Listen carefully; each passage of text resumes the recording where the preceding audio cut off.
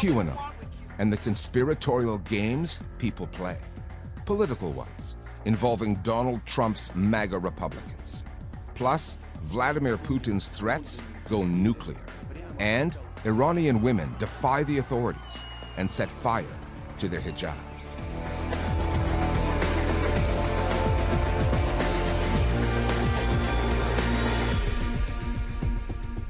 Hello, I'm Richard Gisbert, and you're at The Listening Post, where we don't cover the news, we cover the way the news is covered.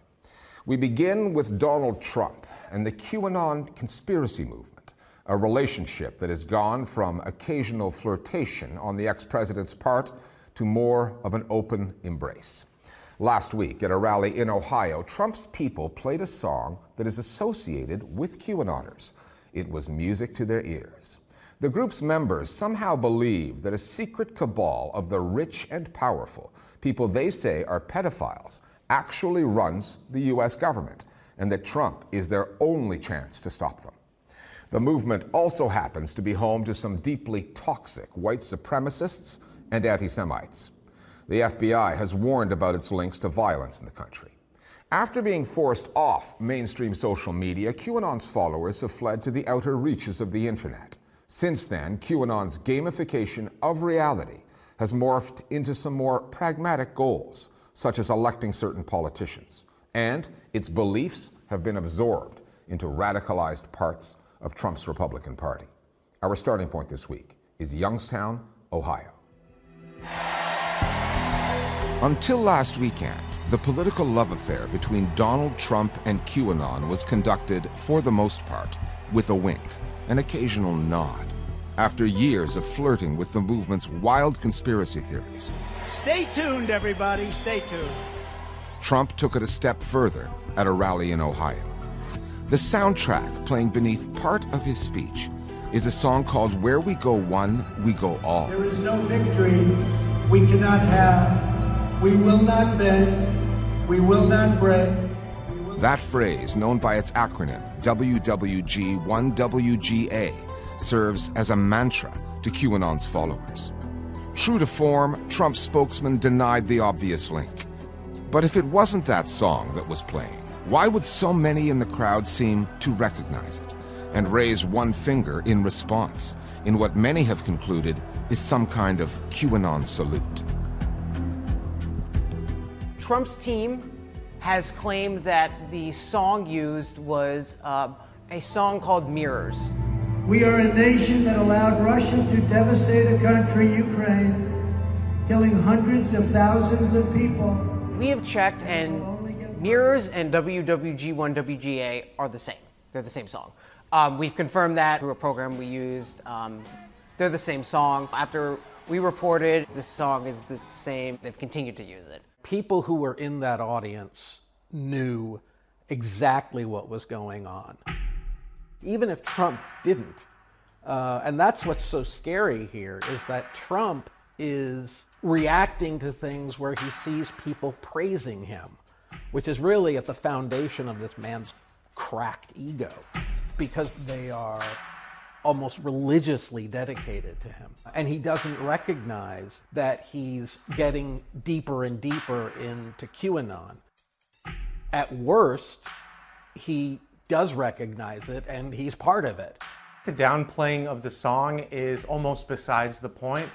It's over 100 times now that Trump and his team have retruthed, as they call it on their platform, posts by QAnon influencers, posts that contain a Q or the slogan, where we go one, we go all. Whoever runs his campaign is very aware of these references, and Trump is very aware that this is a valuable part of his base. It's very possible that this is also part of the calculation for Trump.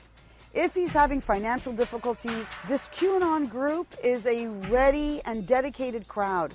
So it could be reflecting either he wants to motivate his base, or he needs money, or both, because there's always a grift when Trump is involved.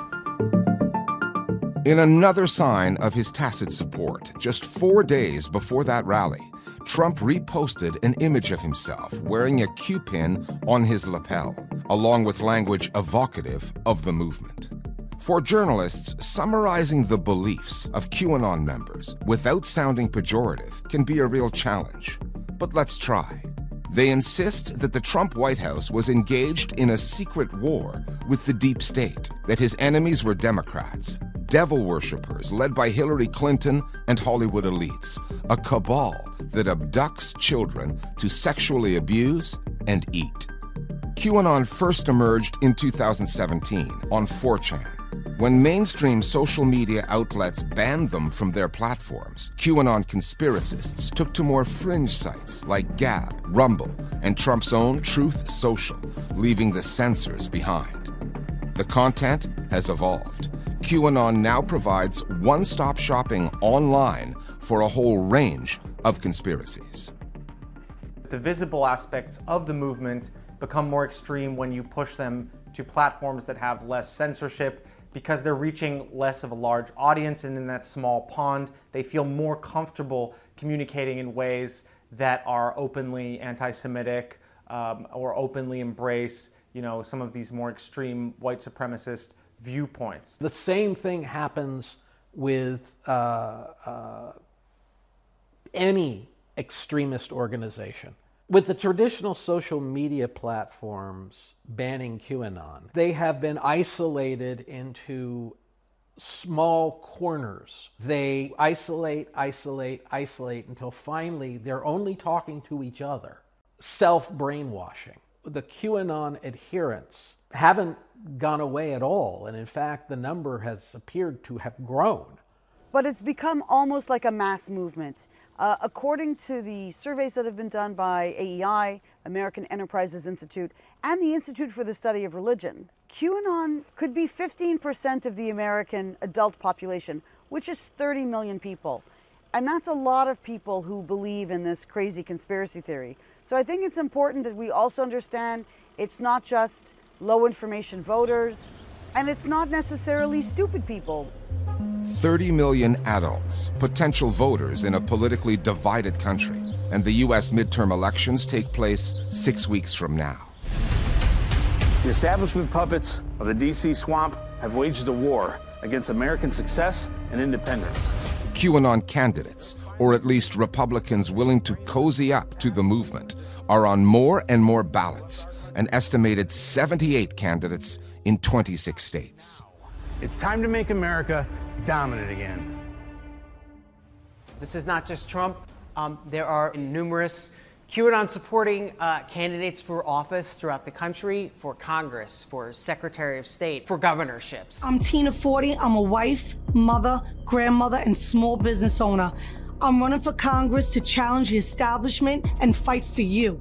Some have been elected already. A Republican nominee for governor of Arizona, Carrie Lake, has gone on to a QAnon show. So I appreciate that you had me on today. It's always a pleasure to be on with Greg. These figures use the QAnon community, whether they believe it or whether they see it for some type of political gain.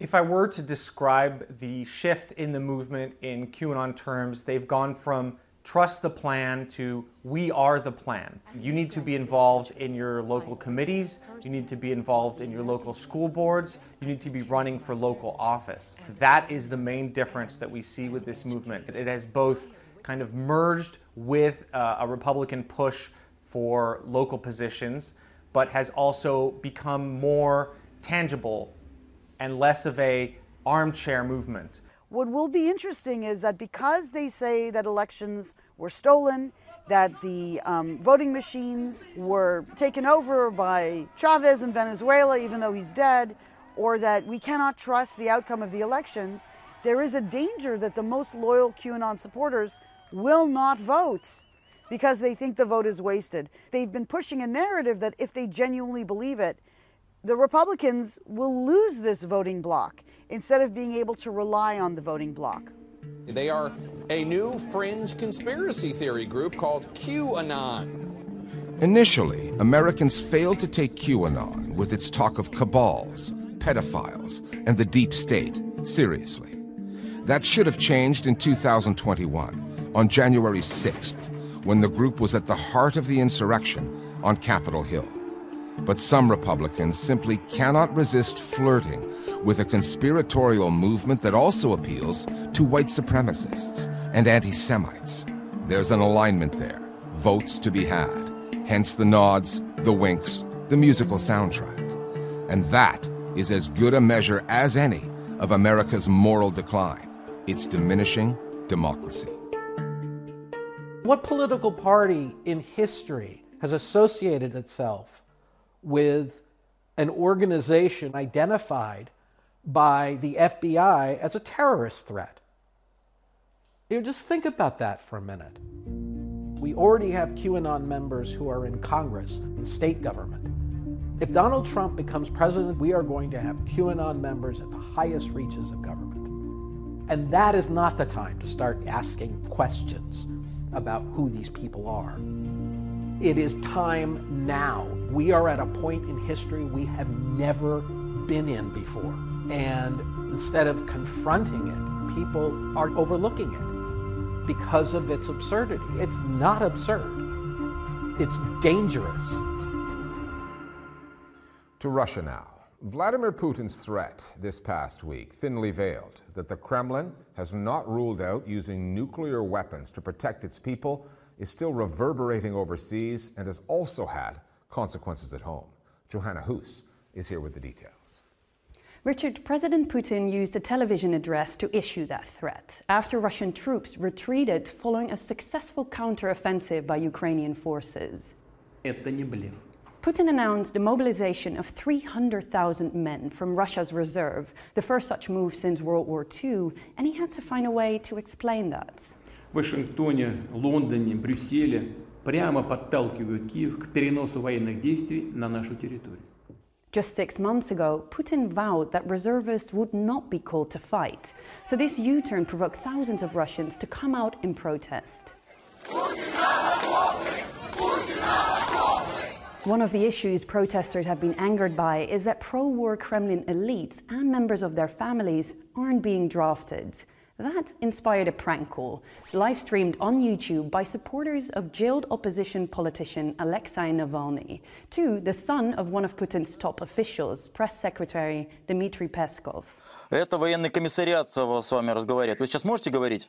Вам сегодня была отправлена повестка, в том числе и госуслуги, и на бумаге она к вам приходила, и вы пока еще не отозвались. А там был указан номер, по которому вы должны перезвонить, и завтра в 10 утра явиться в военный комиссариат. Вы знаете, что я господин Песков, да. Насколько это не совсем правильно, чтобы я там находился. Угу. Короче, я буду это решать я буду это решать на другом уровне. Можно ставить галочку «Согласен пойти добровольцем на фронт»? Просто мне тут надо... Нет? While Putin's stance on mobilization has changed, what hasn't is how the Kremlin and its propagandists on the airwaves justify Russia's actions. Путин в своем выступлении предельно ясно обозначил, что воюем мы не с нынешним украинским политическим режимом, а со странами НАТО. Цель Запада — уничтожить Россию. They're still blaming the West and NATO for the war in Ukraine. But Russia's recent military setbacks have made it challenging for those pro-war TV hosts. Sticking to the official line, for example, that this is not a war, just a special military operation, one which Russia is threatening to take nuclear, is a tough one to sell, even on Russia's state-controlled airwaves. Thanks, Joe. Back to QAnon now and the conspiratorial mindset. Journalists have spent a lot of time trying to understand how so many Americans have come to believe in conspiracy theories. One of the more interesting takes we've come across is from a game designer, Reed Berkowitz. In QAnon, Berkowitz sees a world similar to the ones he creates in ARGs, alternate reality games. His analysis, an essay we asked him to adapt for television, explains a lot about the way our flawed minds work and how easily we can be dragged down the conspiratorial rabbit hole. I am a game designer with experience in a very small niche. I create and research games designed to be played in reality. Fictions designed to feel as real as possible. Puzzles where the deeper you dig, the more you find. Games with rabbit holes that invite you into Wonderland and entice you through the looking glass. When I saw QAnon, I knew exactly what it was and what it was doing. I had seen it before. I had almost built it before. It was gaming's evil twin, a game that plays people.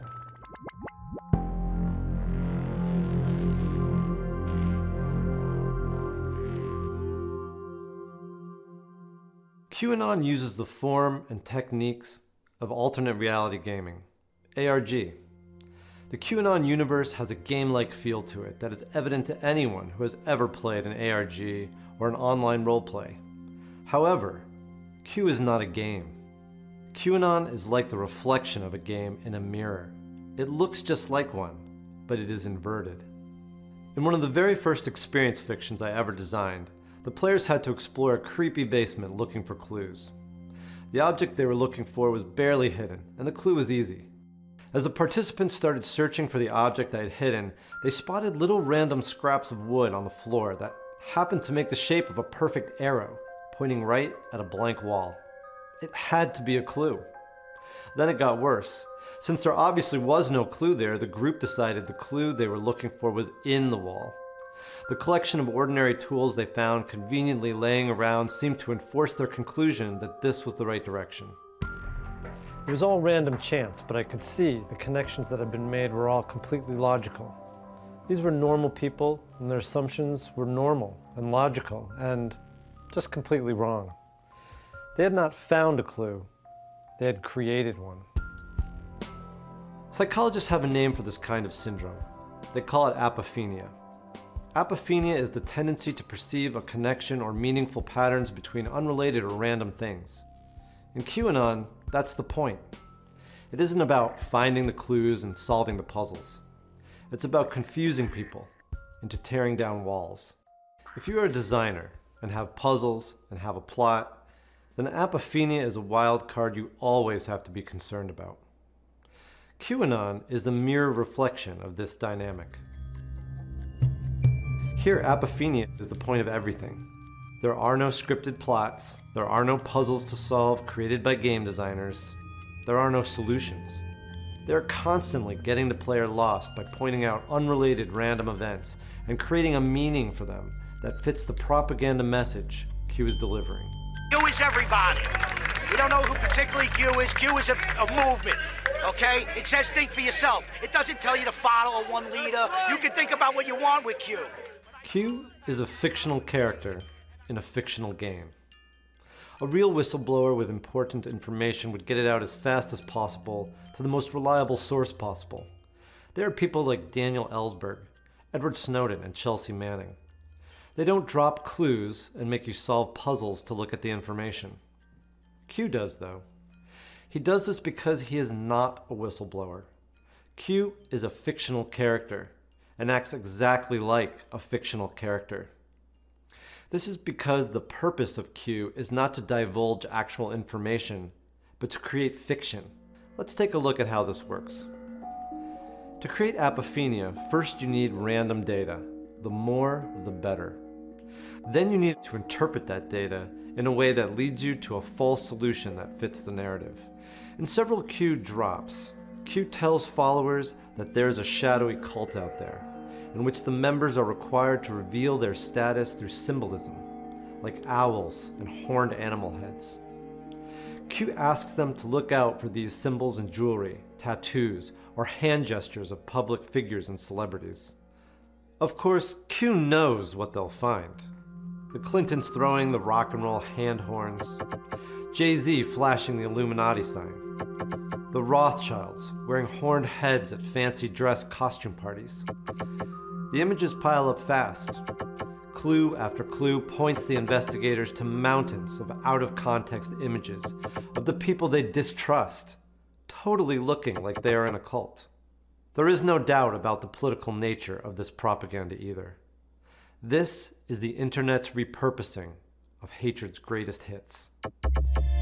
It isn't an isolated process, but done in a large community of like-minded people. They share their finds and get showered with compliments, encouragement, and praise. They post images, trade theories, create memes, Photoshop the images into crazy quilts of people wearing owls and goat heads and pentagrams. They may not believe it at first, but as they watch endless music videos of the Hollywood elite, covered in occult symbolism, screaming about drugs and demons, a doubt grows. Doubts are notoriously hard to get rid of. The ideas start to surround them. A majority of people they know believe, at least partly, in QAnon-inspired conspiracies. All their news feeds echo the same thing: TikTok, Instagram, Facebook, and all over Twitter. OAN and Newsmax are reporting on it. QAnon is becoming a widely accepted system of beliefs, the new mainstream. If they ever lose faith, there are senators and even the former president of the United States talking about what a great movement QAnon is. I've heard these are people that love our country. Eventually, they just stop fighting it. They finally accept what is right before their eyes and what explains so much and what everyone around them is also seeing and telling them is the truth. It's an international satanic cult. And this is the moment of epiphany. Only this is delusion as revelation. There's a reason that people enjoy doing puzzles, one most of us aren't aware of. When we solve puzzles, we get a hit of dopamine.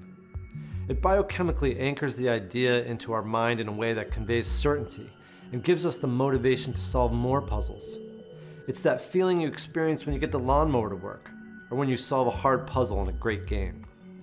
The problem is, we also get the same rush when we solve a puzzle incorrectly, but think we've got it right. Unlike the puzzles in a real game that have real solutions, there is no reality here, no solution in the real world. Instead, this is a breadcrumb trail away from reality, away from actual solutions, and towards a dangerous psychological rush. It works because when you figure it out yourself, you own it.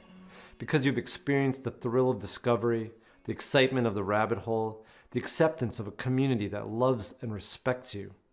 Because you were convinced to connect the dots yourself, you can see the absolute logic of it. It's a feeling that game designers are always chasing, giving players the ability to live in a world of magic that is vibrant and alive with potential. A world that reveals itself to you day by day.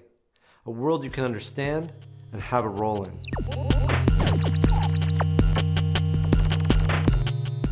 I can't believe people won't give that feeling up without a fight. Whatever happens with Trump or QAnon, one thing is certain.